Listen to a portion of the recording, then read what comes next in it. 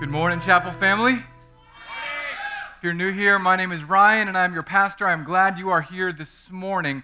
Man, it has been a wild week and a half for me. So indulge me with a quick story.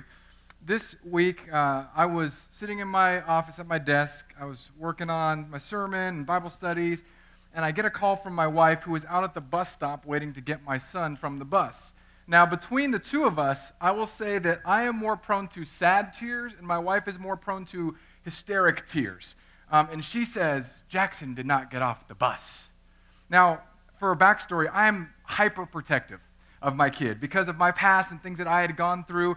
It took me until Jackson was 6 years old before I let non-family members watch him. And I was like, there's only girls that can watch him, and only in public spaces with security cameras. So the bus was a big deal for me, and I was like, I'm going to trust the school system. They're not going to let me down. And then all of a sudden that call comes, and Amy goes, he is not on the bus. So I call the school, and I'm in dad mode. Hello, my son is not on the bus. He did not get off the bus. Where is my son? And then all of a sudden, they say, well, what is your son's name? Jackson Tyrona. What bus is he on? 5017, purple bus, first grade, Miss Pentati's class. I'll just wait. That's all good. And then they say, can you hold, please? Now, you don't tell a parent that's freaking out about their kid to hold on the phone. So Amy's at the bus stop. I have one kid sleeping over here. She's got the other kid over there. So I hop in the car. I abandon a sleeping baby in my house. I go past the bus stop. I'm saying, babe, I'm going to the school. I'm on hold. I show up in the office in my basketball shorts and probably what looks like just like my undershirt. I'm like, where is my child? Who am I on hold with? I pointed at a lady on the phone. Am I on hold with you? And she goes, Ryan Tyrona? Yes, that's me. Where's my son? We don't know. The principal's already there. My son's teacher's already there. The principal says, Miss Pentati, take him into the conference room. And I'm like, no. You teach my kid words. You don't take me to the conference room. Mr. Tyrone, we are so sorry. We don't know where your son is. The bus drivers are supposed to answer their phone, but your son's driver is not answering her phone. So I go from DEFCON 5 to I'm going to kill somebody.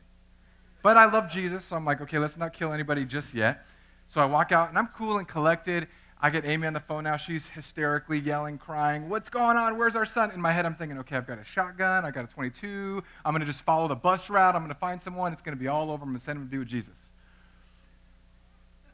So then I tell the office, in 5 minutes, I'm calling the police. I start my timer. 4 minutes later, the bus comes barreling up, and 5 kids come off the bus who are still on the bus, my son being among them. I get in the car, and I say, Jackson, I thought you were gone. I'm not mad at you, but I was terrified. And he said, Daddy, you don't get scared. And I said, well, I got scared today, buddy. And then he broke down crying. And when we got home, we went up to my office chair, and he sat on my lap. He said, Daddy, I'm so sorry. I knew that you'd always be there for me, and I just thought if a ninja took me, you would still come and save me. I said, buddy, you're absolutely right. And that was one of those days where I got a glimpse, just a small glimpse, into how different my fathering is from God's fathering, because I was helpless. I couldn't do anything other than call and be frantic and worry. But God, the God that we have, is not that way. He is not a father who is out of control. He is not a father who can get caught off guard. He is not a father who, when the bus keeps on driving because your son is reading books underneath the seat in the bus and misses his bus stop, he's not the God that worries and frets because he knows exactly where you are and where I am, no matter what we're going through. If you missed last week, we started a new series on the Holy Spirit because God stopped me in my tracks. And today we're in Romans chapter 8. This is probably the best chapter in the Bible. If I had to pick one chapter or one page, if I were going to get marooned on a desert island, I would have this page on my person on a desert island to read and to memorize and to rejoice in, because I truly believe that right now it's the best chapter. And as I said last week, we all have time, so read it this week, because we're only going to go through half of it this week. But as we get into it, I want us to pray, because God's Spirit is going to testify, is going to speak to the spirits that are here this morning. Father, I know the pressure of life that I have been under before. God, I know what it feels like to be full of shame. I know what it's like to be full of fear and anxiety and stress and to feel like the world is swallowing me alive. And I know that I'm not the only one in this room that has felt that. God, I also know the pain of religion when it's been abused to make people feel guilt and shame, to corral them to obedience with a rod instead of with love. I pray that this chapter, that these verses would help people understand what your Spirit does in our lives. Send your Spirit. Change our hearts in Jesus' name. Amen. We're in Romans chapter 8, verse 1. Romans chapter 8, verse 1. Are you guys ready? This is my favorite chapter, you guys. It's so good. And there's some big words I'm going to read through and we're going to come back to it. There is therefore now no condemnation for those who are in Christ Jesus. For the law of the Spirit has set you free in Christ Jesus from the law of sin and death. For God has done what the law, weakened by the flesh, could not do, by sending his own Son in the likeness of sinful flesh, and for sin he condemned sin in the flesh, in order that the righteous requirement of the law might be fulfilled in us, who walk not according to the flesh, but according to the Spirit. Okay, let's stop right there because I know you're thinking, man, that's a lot of condemnation, a lot of spirit. What is going on here? I want us to answer a simple question first. We're going to start here. There is therefore how much condemnation for those who are in Christ Jesus? None. No condemnation. Zero. It's not that God said, here's your spiritual report card. I'm going to look at it and grade you, and then I'm going to take it and I'm going to erase it. That's not what God did. God looked at your spiritual report card, saw that you got all Fs, and he said, this is not going to work out. They are not going to graduate. So he took your report card, he threw it as far as he could to the east, and he took his love to the west, and he said, that's how far I'm separated from their sin and my goodness. But Jesus is going to come and fill that gap, and you get to have his report card. Now, I don't know about you guys, but I was a terrible student. Back when I was in high school, we didn't have the internet wasn't a burgeoning thing yet. So when we needed to cheat on book reports, kids don't cheat, we went to the bookstore and we have these things, that are little yellow and black books called Cliff Notes, right? This is so cool. FYI, kids can go online and get these now for free for all the books. I'm so jealous because I had to save up money that I got from recycling cans just to cheat on my homework. So I would go do that, and I would do my Cliff Notes, and I'd try to get the best grades that I could, and I struggled. I was that kid that was ADD, like tapping all the time. I was sleeping, drooling, allerging, looking around, doing anything but going to school, but wanting to be in school, but focusing on the teacher. I would find any excuse, and it really panned out well for me, because my senior year, my government teacher approaches me right before graduation and says, Tyrona, you sad sack. He called me a sad sack and a mugwump. I don't know why. You got to pull this together or you're not going to walk. I said, Mr. Astor, my mother wants me to graduate. He goes, I do too, but you're not going to make it unless you pull your act together. And man, I fretted over that grade. I studied more than I'd ever studied in my life, and this was for government. So it's not like my forte. I was bored to tears, but devouring everything I could about capitalism and economics and the judiciary branches. I was just learning, and I barely made it by the skin of my teeth. And I look back at that report card with such pride, and I remind myself and my kids all the time, Jackson, it's okay. D's get degrees. I'm really setting a high bar for my son. However, in spiritual life, it doesn't work that way. In spiritual life, God's standard is perfection on every single thing. And all of us fall short. And here's where it gets wrong so often. Here's where I meet people and they automatically come to me and I say, I'm a pastor, and a look of fear and a look of shame or a look of guilt comes across their face. Or when somebody's in front of me and they forget that I'm a pastor and we're playing golf and I hit my ball and it goes far and straight and 350 yards like it always does, and they hit theirs and it shanks off into the left and it was a $5 golf ball, and then they say what we call at the chapel road rage words, and then they go, oh, I'm so sorry, Pastor. And I go, oh, Jesus died for that one already, buddy. Because we forget what this means when the Bible says there is no condemnation. None. None. When Jackson got in my lap after that bus ride, I didn't have to say, Jackson, what were you doing? I said, I thought you were gone and I was afraid. And he crawled up into my lap and said, I'm sorry. And we've gone through this enough time with my oldest where he's got this gaping hole of needing love. And he says, Daddy, do you still love me? Daddy, do you still love me? Daddy, do you still love me? Every time. So I've gotten in the mode of telling him lately, buddy, if you do every good thing in the world for the rest of your life, I'll love you. If you become the worst bad guy that's ever existed, I'll love you. And I know that if you're not a parent here, you're thinking, does that make sense? And I can't really tell you how it works. But for some reason, when that little kid comes out and looks half like you, but more like your wife, if you're being honest, you look at him and you say, there's just nothing.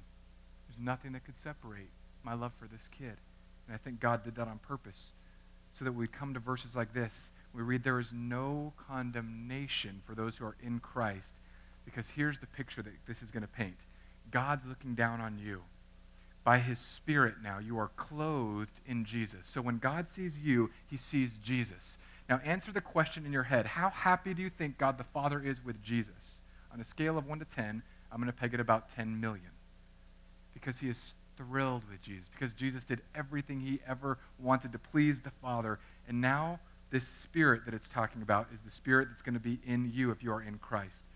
The Spirit of the law sets you free.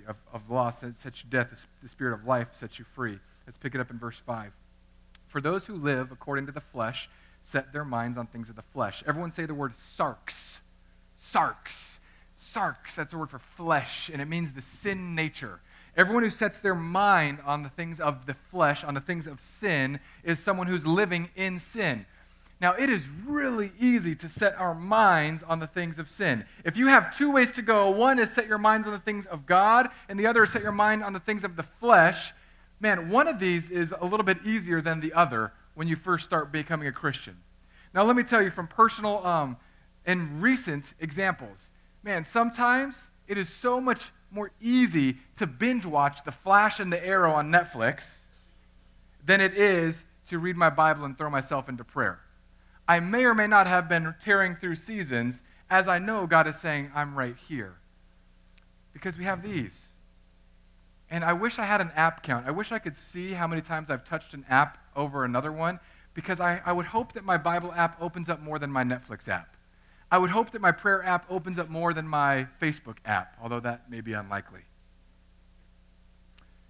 For you, what does it look like to set your mind on the things of the flesh or the Spirit? This is a big battle, you guys. But here's the thing. Some of us are thinking right now, well, okay, that's it. I'm going to set my mind on the things of God. Have you ever noticed how difficult it is to read your Bible? Has anyone ever noticed that before? Has anyone ever noticed that you can read Sports Illustrated, you can read People Magazine, you can read Us Weekly, you can read a book, and there's no distraction in the world? Like your kids are sleeping for the first time in 10 years, there's no phone ringing, the AC is blowing, the birds are chirping. You can read all those books with no distractions, and then all of a sudden you put down Sports Illustrated, and you open up the Bible, and what happens? Verizon Fios is at your door. Your kid wakes up screaming. Your wife comes downstairs and gives you an assignment to do. It just blows up. And we think, oh, well, life calls, got to go. And we think that it might just be a coincidence. I really don't think it's a coincidence. Every time we are coming to engage with our Father in heaven, spiritual warfare goes up. Every time we are saying, I'm not going to set my mind on the things of the flesh, the things of sin, the things about me, the things that I worry about and fear, I'm going to set my mind on God, that he is good, that he will provide, that I can be strong in him. As soon as you make that transition, arrows come flying in. Arrows of distraction, arrows of fear. I never think about lists of things I need to buy until I go to pray. Never. I never do. I'm not thinking like, oh, I got to go to Costco and get this. Man, we're almost out of diapers. We got to go to the grocery store. And really, the reality is, man, I hope Amy goes to the grocery store and gets diapers or whatever it is. I never do that until I'm like, okay, God, it's time to pray. So I do this thing now. I say, okay, God, I'm going to pray.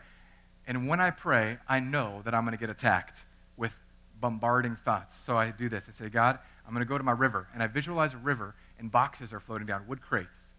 And I say, okay, God, I'm going to pray to you right now. Father.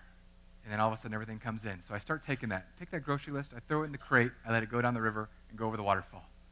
Kids, picking them up. Nope, going down the waterfall. Doing this. Waterfall. Errands, waterfall. Fears, waterfall. Worries, waterfall. And then finally I run out of stuff that is getting bombarded in my mind, and I say, God, I'm finally here. One more thing, waterfall. Because to set your mind on the Spirit is to enter into spiritual warfare. To set your mind on the flesh is to aim your life at death, these verses say. And this is how we can do this. When you set your mind on the things of the flesh, it's going to look like this. What can I do today to make myself look better? What can I do today to feel like I'm successful? What can I do today to feel loved? Now, those aren't all bad questions, but so often what turns out bad is when we ask those questions and we say, to feel loved, I'm going to try to get this person to approve of me by exaggerating that I did this good at this job, or by exaggerating that I did this for my parents. And that's not bad, but all of a sudden, that becomes a little demigod in that person's life. Let me give you a classic example from Jackson, since I'm totally abusing him today. Jackson comes home from school, and they get graded on behavior, like blue, green, purple, pink is the best. When he gets blue or green, he's like, he won't come home and say anything. He's come home, hey, Dad, blah, blah, blah. How was your day, buddy? Oh, great, great. Oh, we got to go. Because he doesn't want me to know that he got blue or pink, or blue or green. But when he comes home and he got pink, which is like the supreme, terrific kid, teacher writes a note, what's the first thing out of his mouth when he comes up to my office? Daddy, I got pink today. Do you love me? Just the same as yesterday, buddy.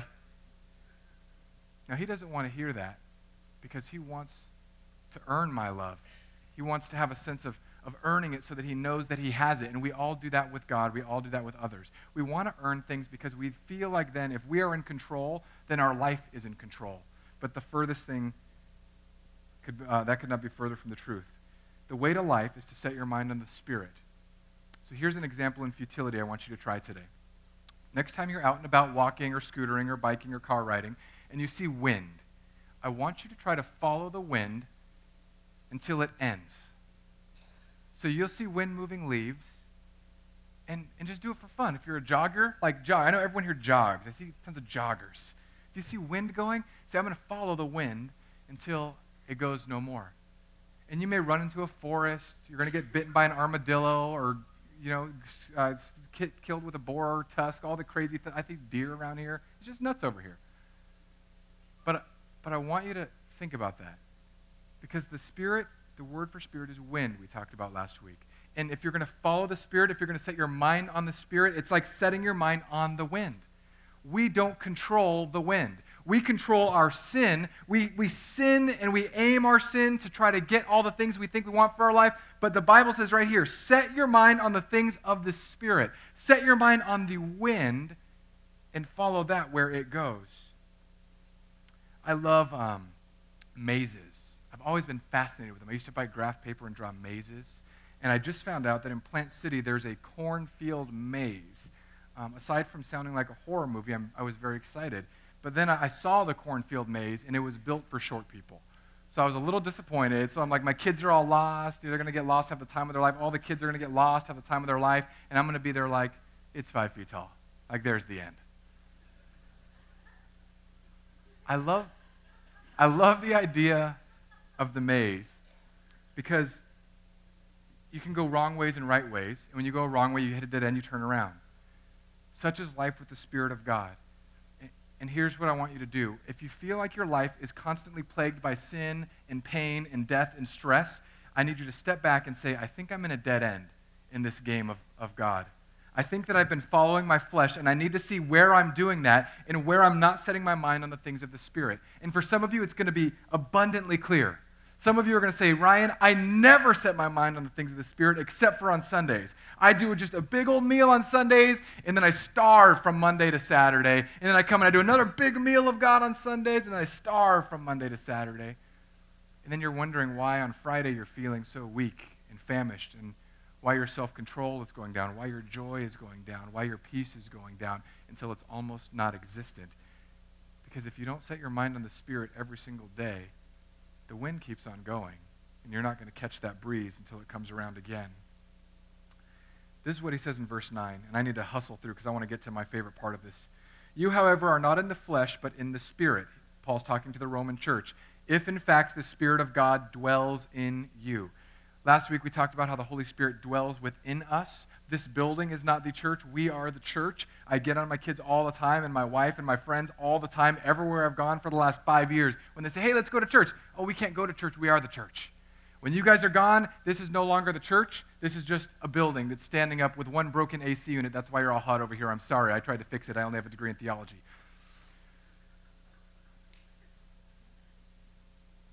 If the Spirit of God dwells in you, the power of the living God dwelling in you, here's what will happen next. And if he doesn't dwell in you, here's also what will happen. Anyone who does not have the Spirit of Christ does not belong to him. If you don't have the Spirit, you don't belong to Jesus. But if Christ is in you, although the body is dead because of sin, the Spirit is life because of righteousness. If the Spirit of him who raised Jesus from the dead dwells in you, he who raised Christ Jesus from the dead will also give life to your mortal bodies through his Spirit who dwells in you. The Spirit of God raised Jesus from the dead. I'm going to say it one more time to try to break through our church ears. The Spirit of God raised a guy who had been dead for 3 days from dead to life. And then that Spirit says, I'm going to now live in you. So now when you pray, God, can you help me get out of the situation I'm in? The answer is redundantly, yes. I raised Jesus from the dead, and now I live in you. I was reminded this week because Alice was posting on Facebook a couple times, and maybe other people were too. The most repeated phrase in the Bible is, do not be afraid. Do not fear. Do not be afraid. And I think so many of us are trapped in fear. Some of us are just plain out afraid. We're afraid that life isn't going to go our way. We're afraid that our kids will never come back to God. We're afraid that our spouse doesn't love us. We're afraid that this disease is going to take us over. We live in fear. I don't think it was an accident that God made that the most repeated phrase in the Bible. God knows that sin will lead to fear. So he sent his Spirit within us. He sent the biggest guy on the block to live in our hearts. Now, I know you can't tell from my way that I dress now, but I didn't always wear tucked-in shirts and plaid-y little Nordstrom shirts. I used to get in fights when I was younger. And man, I got the tar kicked out of me. And then I got bigger, and I still got the tar kicked out of me. And then I got enormous and angry. And then I had a friend who was crazy. And then nobody messed with us again. I think it was because of my crazy friend. He was that guy who had the reputation at school. And this was in high school. We were young punks. But he had that reputation of like, I don't think this guy is safe. And he had been in enough altercations to where anytime I knew I was going somewhere dangerous, I'd say, Ben, man, you come with me? Yeah, man, I got you. And just twitching. Strangest thing, I felt so safe with Ben. Because we were friends from childhood. It just didn't bother me. But I knew he had my back. And that's just a little scrawny, well, now he's not scrawny. Back then, a little scrawny, crazy kid. How much more powerful is it that the God who created the universe dwells in you and me if you are in Christ? I mean, this is insanity. And in case you're wondering if I'm insane, I'm going to answer this question for you and let you know that I certifiably am. I will often be walking in prayer, and I'll ask God crazy things. Hey, God, if you want to, send a little lightning bolt right over there. And I'll wait like I think it's going to happen. Because I know that he can do it. Because I know that God will do insane things because he does whatever he wants. I remember when I was in debt early on in my Christian life, I had became a Christian, and I was going to college, and someone said, hey, do you want a credit card today? It was my first credit card. I was 18 years old, dumb. And I said, no, I don't want a credit card. And they said, well, you get a free Nerf football. In that case, sign me up. So I got my Nerf football that day, and I got my credit card. It was my first credit card I ever had, and it was glorious. I mean, I was like, I could walk into Best Buy, and they just give me stuff. And then all of a sudden, I'm a few $1,000s in debt. And I'm like, God, no, why? And back then, that was a lot of money. Like, I worked at a church. I remember making $9 an hour. And then one year, the pastors called me into their office, and they said, you know, we've been thinking about you. We're so glad that you're here. We wanted to give you a raise. I'm like, great, man, how much of a raise? And they said 14 cents an hour. I'm like, great, man, churches are so loving. I'm going to buy an extra taco per month. Man, it was fun, though. But when I got that bill on my credit card, I said, God, how did I get into this mess? And I began praying, saying, God, I don't know what to do. I'm in a hole that I can't get out of. No joke, you guys. Somebody comes up to me and says, I don't know you. They knew of me because I was a youth pastor. You don't know me, but God told me to give you a check for this amount. And they handed me a check for exactly $1 more than all the debt that I had on my credit card. And they walked away, and I never saw them. That was it. And I'm like, God, why the extra dollar? No, I didn't say that. I said, God, I can't believe that you would do this. I can't believe it. And I know what some of you are thinking. That's it. I'm going home. I'm praying. My debt be gone in Jesus' name. No, it doesn't work that way. Well, it did for me. I don't think it's going to work for you.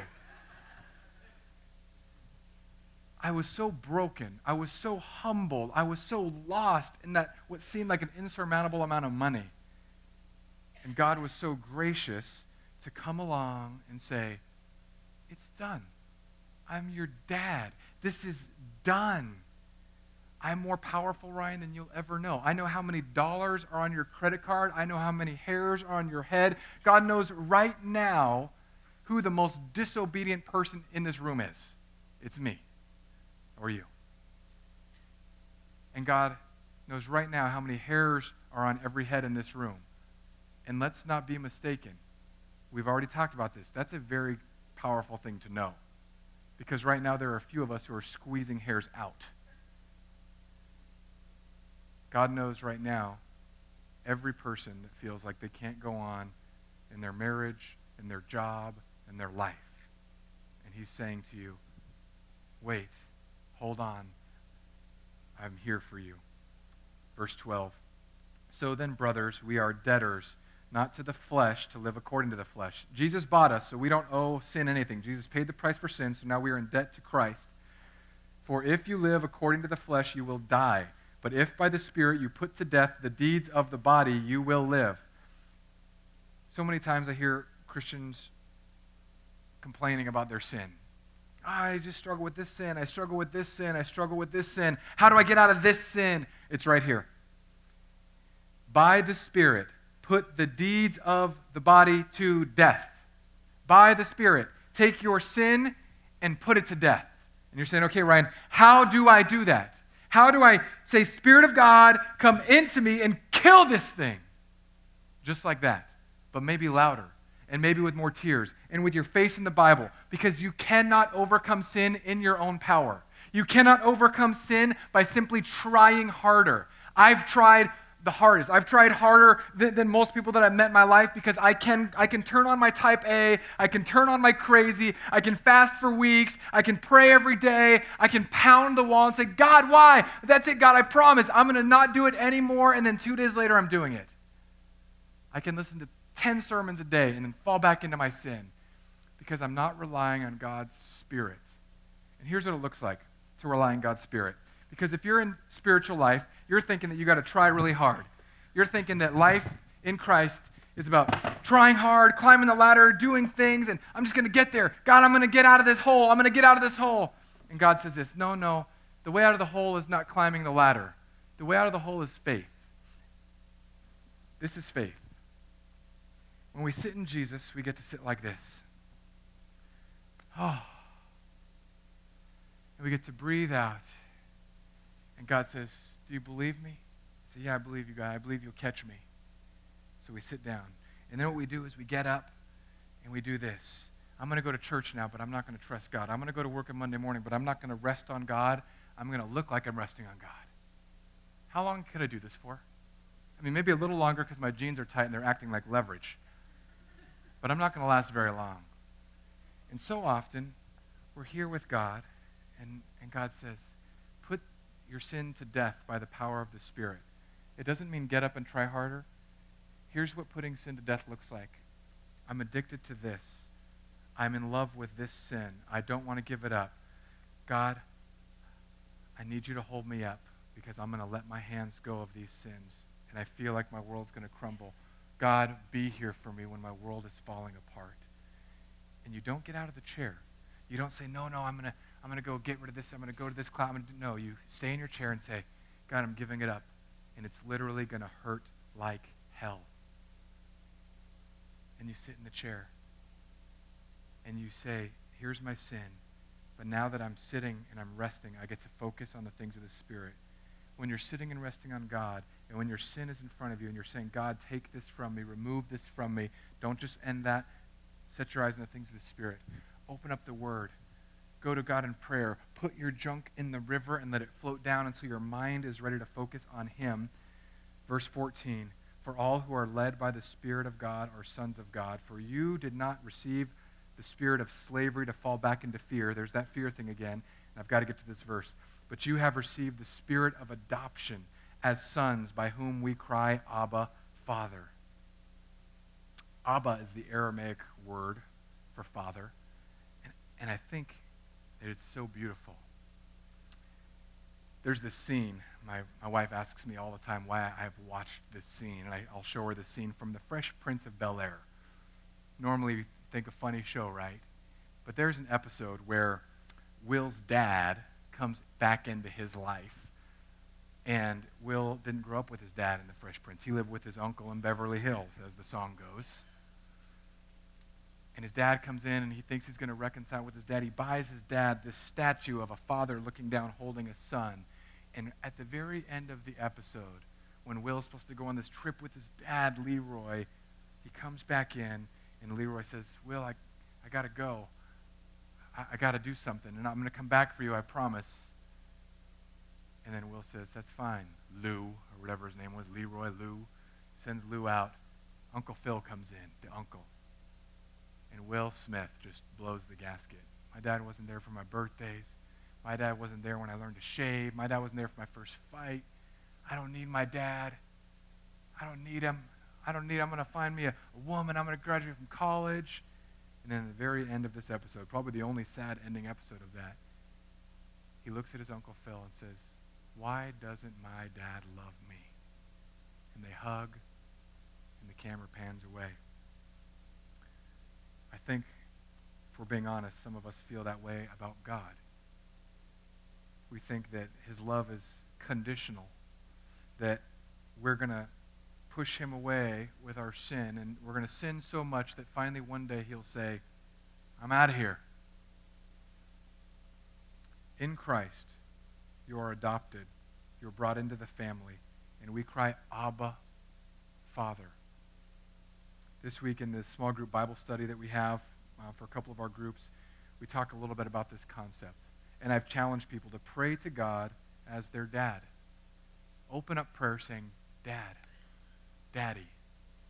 And I'll tell you what, for some of you who have been Christians a long time, that will be the most uncomfortable phrase of the week.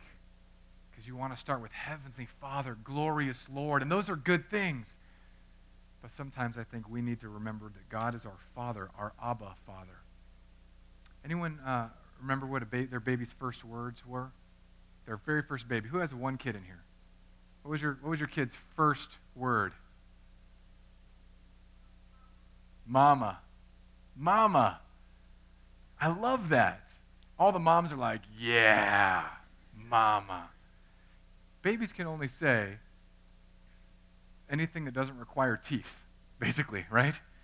So they're not going to say ta-ta, they're going to say mama, maybe papa, dada, ba-ba, ba-ba, ba-ba, ba-ba, ba-ba, ba-ba for 10 hours. I think this is where the Aramaic people got their word for dad for. The first thing out of babies' mouths are just these syllables. And if the Spirit of God is in you, here's what's going to happen. For the first time in your life, God will become your Abba. God will become the one who you can go to and say, Dad, Dad, Dad, Dad, Dad, Dad, Dad, Dad. If you have not seen God that way, It may be a sign that you are not in God. Because when you receive the Spirit, you get this adoption. The Spirit will speak to your spirit, and you will be able to cry out, Abba, Father.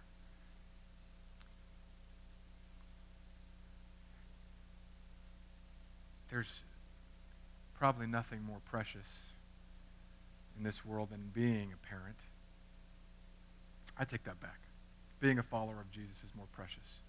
I tell my kids all the time that I love Jesus more than I love them. And you shouldn't giggle, because you should too. But I tell them the only way I can love them as much as I can is because of the way Jesus has loved me. Because at the end of the day, it's not just us sitting on a chair. It's the Spirit taking us to our dad who's in his chair. And he says, I love you.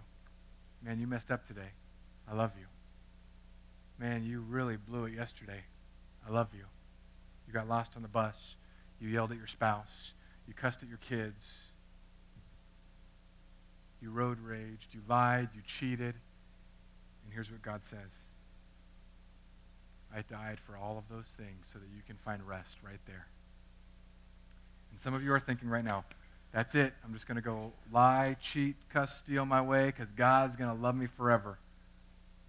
This is the coolest part of it all. When I picked up Jackson off the bus, I didn't have to give him the discipline. I just told him where my heart was, and he melted. When you finally see God as your dad, and you finally realize the love that he has for you, one of two things will happen.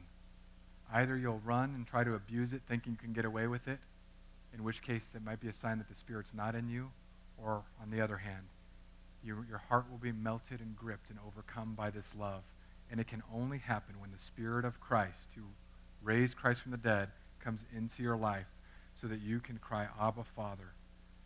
The Spirit will bear witness with your spirit. That's what verse 16 says. The Spirit of God will bear witness. And we'll close with this.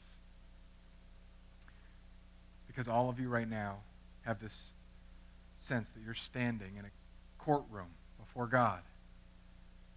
And you're saying, I need God to be my dad. How do I get that? And here's what that verse 16 says. In the courtroom, God is the judge. And he is there to judge all sin. And you stand before him, and you show him all your sin, and he says, guilty. But then he does something that no judge ever does or can do.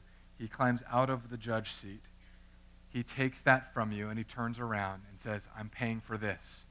And then he does something that no judge or lawyer or substitute can do. He goes over to the juror box and says, we're going to love this person because they are in us now. And God wraps you up in the whole process, and he speaks to your spirit, and he says, you are a child of God. He testifies for you, even when you testify against yourself.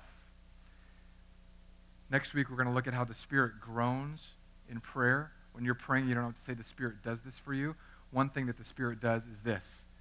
When you put your head down and you say, I'm such a wretched sinner, the Spirit translates that to God and says, God, there's a heart ready for you right here. When you put your head on the floor and say, I've got to get out of this sinful mess that I'm in, the Spirit will translate that and say, God, here we go. This person's moldable. This person's ready to be yours. And then God's love will flood down into your life. Even when you don't believe good things about yourself, God will believe them about you because he has given you all that you need. Do you believe that today? We're going to pray. And I'm going to give you 30 seconds just to pray in your own mind. And I don't want you to pray to the far-off God. I want you to pray to your dad. So today, ask your dad, ask our dad to forgive you. Ask our dad to help set your mind on the things of the Spirit. Ask our dad to help us see ourselves as he sees us in Jesus.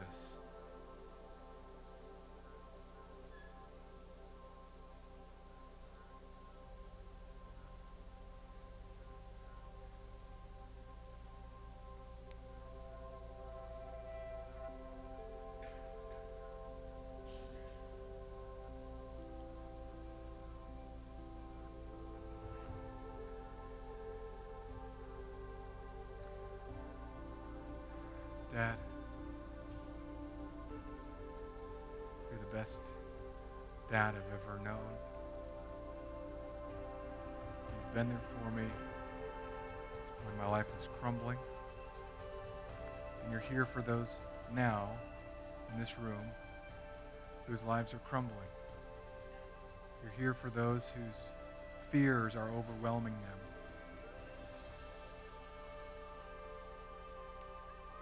I come asking as your kid, I'm begging you, Dad, break into the lives of these people. I pray that you would not be far off, God, to anyone here, that you would be Abba, Father. I pray that we would stop trying to earn our way to get into your love, but that we would rest and learn what it means to set our mind on the things of your Spirit. I pray that you would get sin out of our lives by melting our hearts with your love. I pray that you would turn religion from a ladder to a cross so that we could finally rest and have the peace we long for.